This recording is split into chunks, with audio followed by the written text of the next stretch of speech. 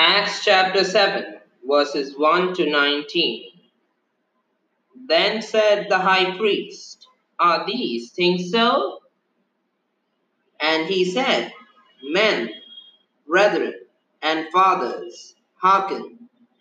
The God of glory appeared unto our father Abraham when he was in Mesopotamia, before he dwelt in Charan, and said unto him, Get thee out of thy country and from thy kindred, and come into the land which I shall shew thee.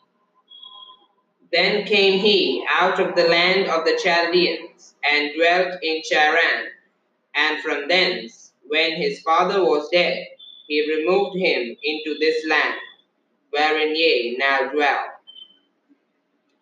And he gave him none inheritance in it, no, not so much as to set his foot on.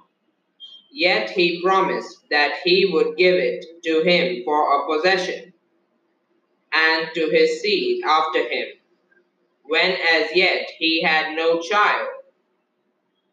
And God spake on this wise, that his seed should sojourn in a strange land, and that they should bring them into bondage, and entreat them evil 400 years. And the nation to whom they shall be in bondage will I judge, said God. And after that shall they come forth and serve me in this place. And he gave them the covenant of circumcision.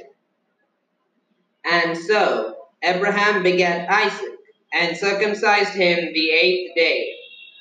And Isaac begat Jacob, and Jacob begat the 12 patriarchs. And the patriarchs, moved with envy, sold Joseph into Egypt, but God was with him, and delivered him out of all his afflictions, and gave him favor and wisdom in the sight of Pharaoh, king of Egypt, and he made him governor over Egypt and all his house. Now there came a dearth over all the land of Egypt and Canaan, and great affliction, and our fathers found no sustenance.